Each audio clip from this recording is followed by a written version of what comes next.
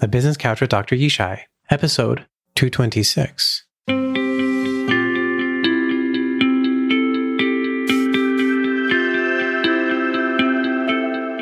Welcome to the Business Couch with Dr. Yishai, where psychology and business sit down to chat. I'm your host, Dr. Yishai Barkadari, licensed psychologist, speaker, executive coach, and consultant to entrepreneurs, leadership, and their companies. I believe psychology is the key to adapting and thriving, both personally and in business. The Business Couch with Dr. Yishai is the podcast for people searching for deeper conversation, deeper insight, and deeper research on psychology and business, where weekly conversations and content spark rare and profound insight, inspiring new awareness, new analysis, and new action.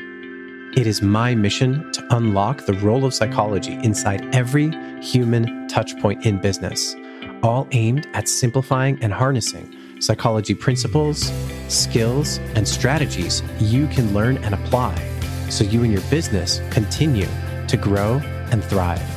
Grab a proverbial seat and tune in for insightful interviews, scientific research, psychology-based frameworks and reflections, and answers to thought-provoking questions so you can learn and leverage psychology for yourself and your business.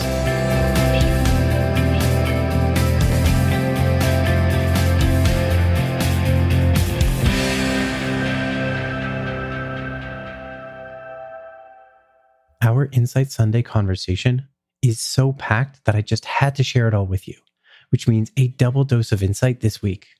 In part one, Justin shared the story of founding Markerly, along with the pivots that took the company in a completely new direction. We also talked about the definition of an influencer, the psychology underpinning influence, and the role of influence in marketing. In part two, Justin and I continue talking about influence, psychology, and the importance of context and alignment for organizations, their brand, their marketing strategy, and harnessing influencers as a part of a holistic marketing strategy to create more resonance, more impact, and more success.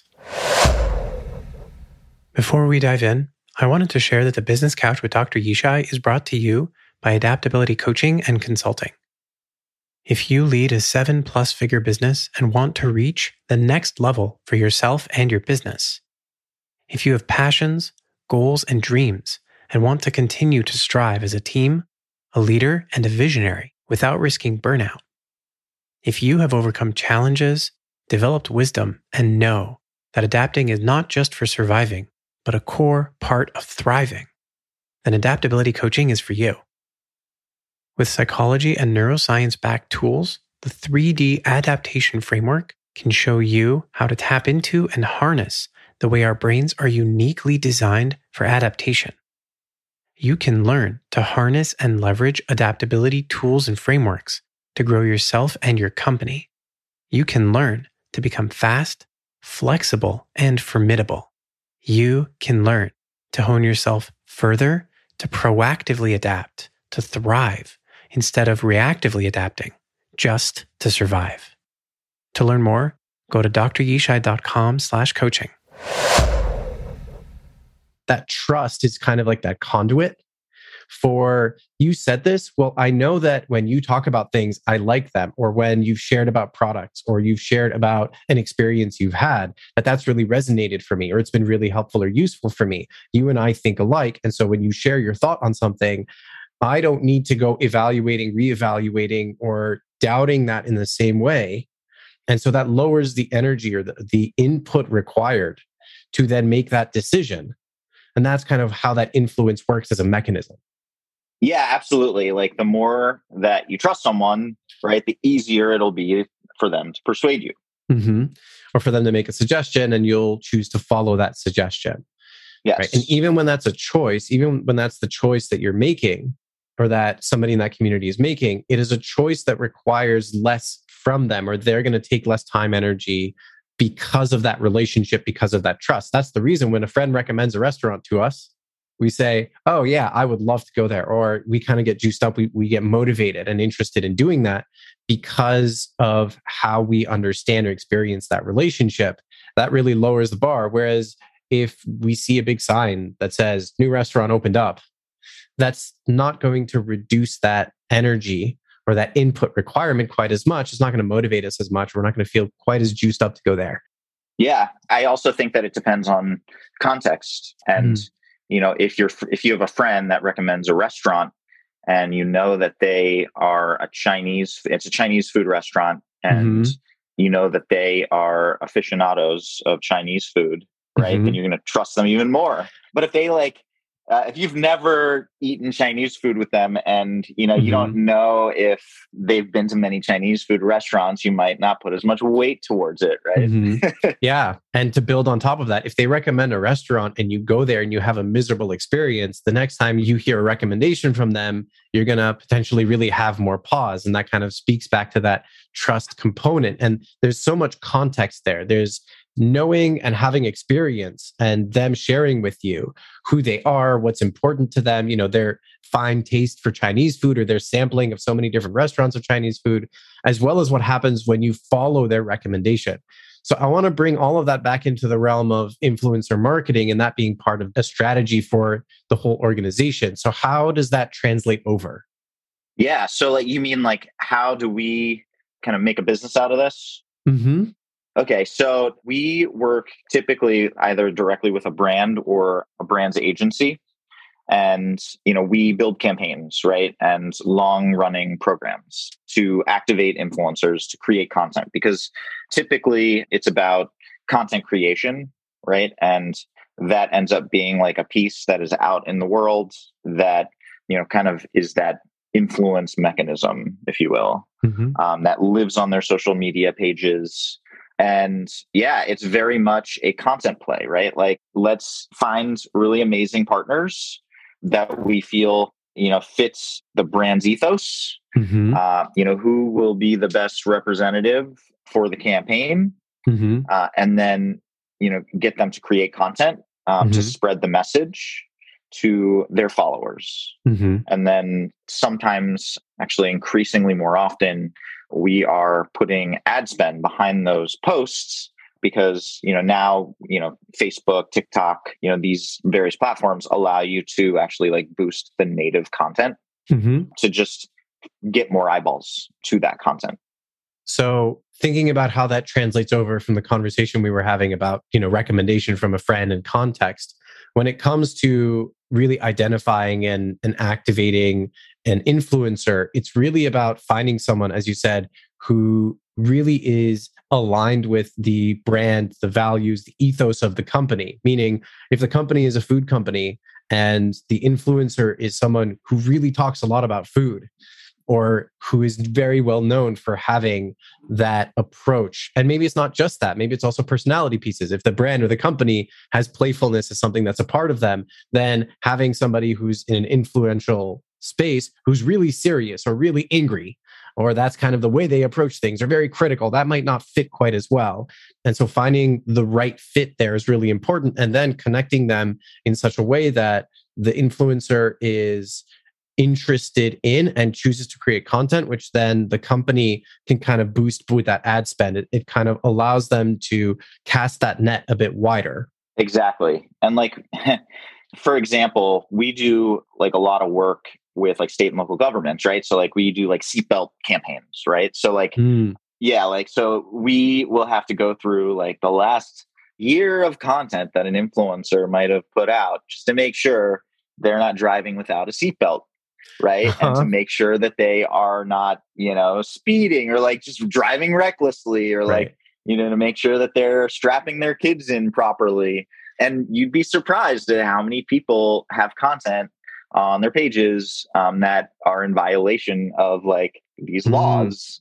So that's a little bit of an extreme example, but brand safety in general, right? That's a huge deal, right? You not only want the influencer, if you're going to do a food campaign, you want them to be a food influencer, but you also want to make sure that, they aren't overly political in their content because that's divisive. You also want to make sure that they aren't using profanity if the brand isn't edgy like that, right? Mm-hmm. Some brands, they don't care, like maybe Doritos wouldn't care as much if an influencer Mm-hmm. cursed every now and then, but like a baby food company might not want that. So it really just depends. Yeah, there's so many different nuances that you have to take into consideration.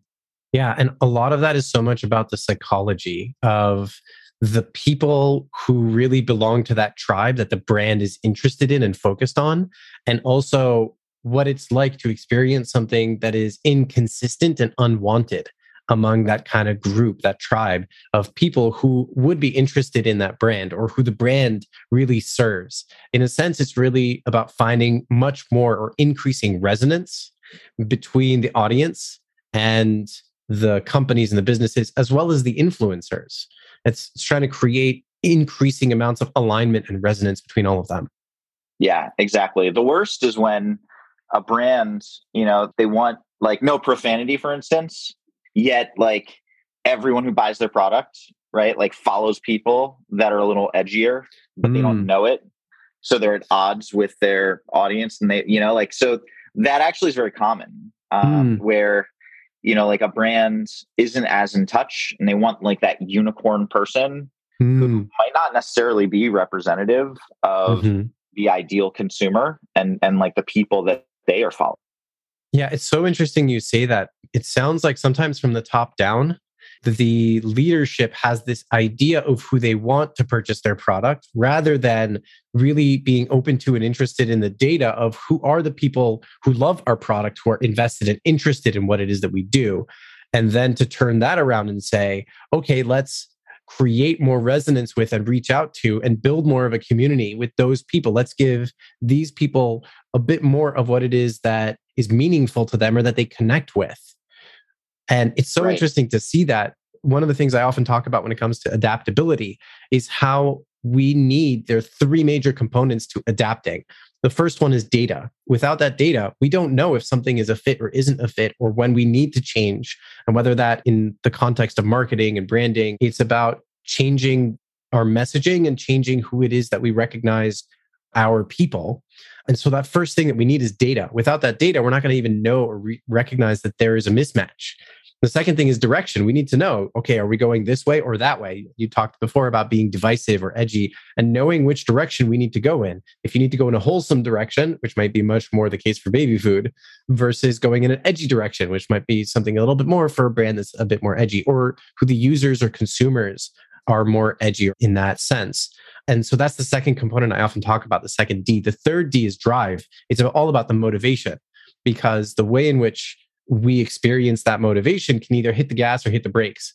And in terms of, it sounds like, and I'm kind of applying it here on the fly, in terms of influencer marketing and content and trying to spread that and be aligned, when the messaging is mismatched with the people who are the audience, the community, the users, then it's going to kind of hit the brakes. It's going to tap the brakes on them. They're not going to be quite as motivated as when it's more consistent and aligned with and resonant for them as an experience. That's going to really hit the gas in terms of their motivation. Yeah, exactly. If they're not resonating with it, then they're not going to be as likely to be influenced by that message. And they're not necessarily going to want to be influenced by it, because ultimately, when it comes to an audience, they are selecting themselves in. It's like a concert. People have to purchase tickets to be in the concert. In this case, I know I'd mentioned about the attention economy. The resource that's being spent is their time and energy. People will select themselves out of being an audience member for something that really doesn't resonate for them. Totally. Yeah. I mean, time is rather valuable and it's very finite. So people care a lot as to how that time is spent. And, as you're scrolling through a social media feed, right? Like, I mean, within like 2 seconds, if you don't capture someone's attention, they're off to the next thing. Yeah. I wish we had more time, because I'm finding this conversation so interesting to dig into kind of the nitty gritty and also the kind of underlying psychological components of this. We are going to need to jump into a couch round. And I want to kick that off with asking you, from your perspective, what gets in the way of success more often? Our psychology or external factors? So how I look at it is, like external factors that are beyond our control, right? That doesn't matter because it's out of your control. All you can do is, try to fix things or just make sure that you are on track as far as like things that are within your control. Like, so I tend to focus on that, and I do everything that is in my control to achieve the outcome that I want. And then I don't beat myself up if there's like some externality that I can't do anything about. Right. I can try to change that externality to the best of my ability. But I think that, in most cases, like you hit a wall to where you're like, okay, I've done everything that I possibly can do. This external force is going to do what it wants to do. I've tried everything I can to change it. So why worry about it? Right? Like I've done it. I've got nothing to worry about now. Yeah. Next question. In your experience, are habits or is adaptability more important to business success? I think they're both important. I don't, because if you are super, like if you can adapt, right? If you're adaptable, that's super helpful. But if you're like scatterbrained and you don't have a routine, you don't have any really great habits, I think that adaptability only gets you so far. But if you are super stringent with your habits, right? That's awesome. Like you meditate every day, you read, you work out, you've got your amazing routine, that's awesome. But then what happens when you go on vacation and you're out of your element and you can't adapt, right? And, your schedule gets, changed. And then your routine suddenly, like you can't get into your routine. If you can't adapt, then you're stuck as well. So I think that they are kind of like, they're like mutually inclusive, right? Yeah, it sounds like they're both necessary. And I think about each of them as a tool that has a use case that's really important to apply it in. Yeah. Which is what I'm hearing from you. They need each other. Yeah. Right. They are married to each other because, if you can't adapt, but you are able to, like a habit, like a daily habit or routine, right? Yeah, it just doesn't work. The second that, things change, right? Like, I don't know. Like life throws a wrench. Yes, exactly. All the gears are stuck. Yeah. Yeah. It sounds like a symbiotic relationship. It's very symbiotic. Yeah. Yeah. I don't know. Is mutually inclusive? Is that the term? Would you say that? I don't know. I'm trying to think like, because they are kind of like, they need each other. I don't know. Yeah. Interdependent. Yeah. That's a better term. Yeah. I like that. Yeah. Yeah. Next, what type of content have you been consuming lately, both for business or pleasure? And then how do you like to consume content? So I like to read. I like to, if I'm driving, I'll listen to podcasts. I like to read nonfiction, and I like podcasts for nonfiction typically, unless I am doing it socially, right? Like socially, I'll like watch a movie with my wife or friends, and typically I like nonfiction, like video stuff, but if in a social situation, it'll typically be, fiction. I think like usually I get my fiction from screens and I get my nonfiction from text. That's just like how I like to do it. I've never really been into like reading long like novels, but I read a lot of books about like actual things in the world. So yeah. Great. Next question. What is or are your non-negotiables in life, whether that's routines or values or time that you protect or anything else? I mean, I have a routine that I have to do, like I have my system that, I need that. Can't go without that, but I can adapt. Like I have like a travel version of that and stuff, right? Like, and it's not the end of the world if I go a day without doing it. I don't beat myself up, like family time, like love the family. So that's always sacred time. And I think, spending time with friends and life is short. So got to spend it with people that you care about. Sounds like connection is really important to you. Yes. This is my new puppy here. Oh, what's puppy's name? His name is Denver. Denver. Awesome. So last questions. Where and how can people find and connect with you and Markerly, and what kind of outreach is welcome versus what may be not so welcome? So you can reach out to me via email, justin@markerly.com. I'm pretty responsive. You can tweet at me on Twitter. I typically use Twitter like more for, I don't know, like not business. I do it for like fun stuff. Like I'm into like crypto, and so I like use it for that. And, like I'll chime into random, like controversial threads, just to stir the pot. But like I'm on that pretty frequently. LinkedIn as well. I post there pretty frequently. Great. Yeah. Awesome. Thank you so much. And I wanted to say thank you for joining and sharing your thoughts and wisdom when it comes to marketing and influencer marketing and influence. I hope you all today listening got a lot out of our conversation today. I know that I have. And just to recap some of what we talked about, Justin, you shared how your company really evolved out of initially it was going to be almost like a highlighting app or an integrated app where the goal or the mission would be to highlight and annotate all the information on the internet so that people would have the best and the most juicy and important and meaningful kind of quotes and highlights, and how the process of doing that really gave you a lot of infrastructure to understand what people's behavior was. And that started shifting into understanding, particularly when it came to blogging and mommy blogs, which was when blogs were coming out, were one of the biggest and most engaged audiences.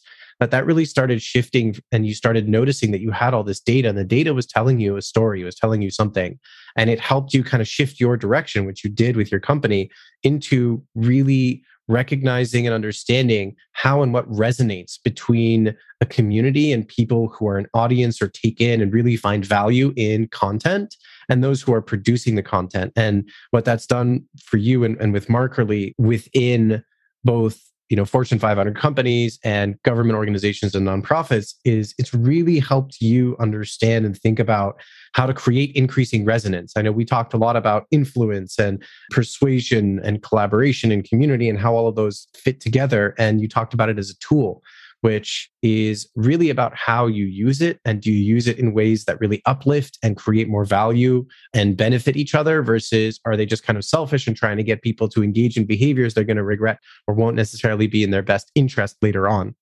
And so we talked a lot about all of these different pieces. So thank you so much. And I really can't wait to dive deeper into your hard-earned lessons and learn more next time. Yeah, thank you.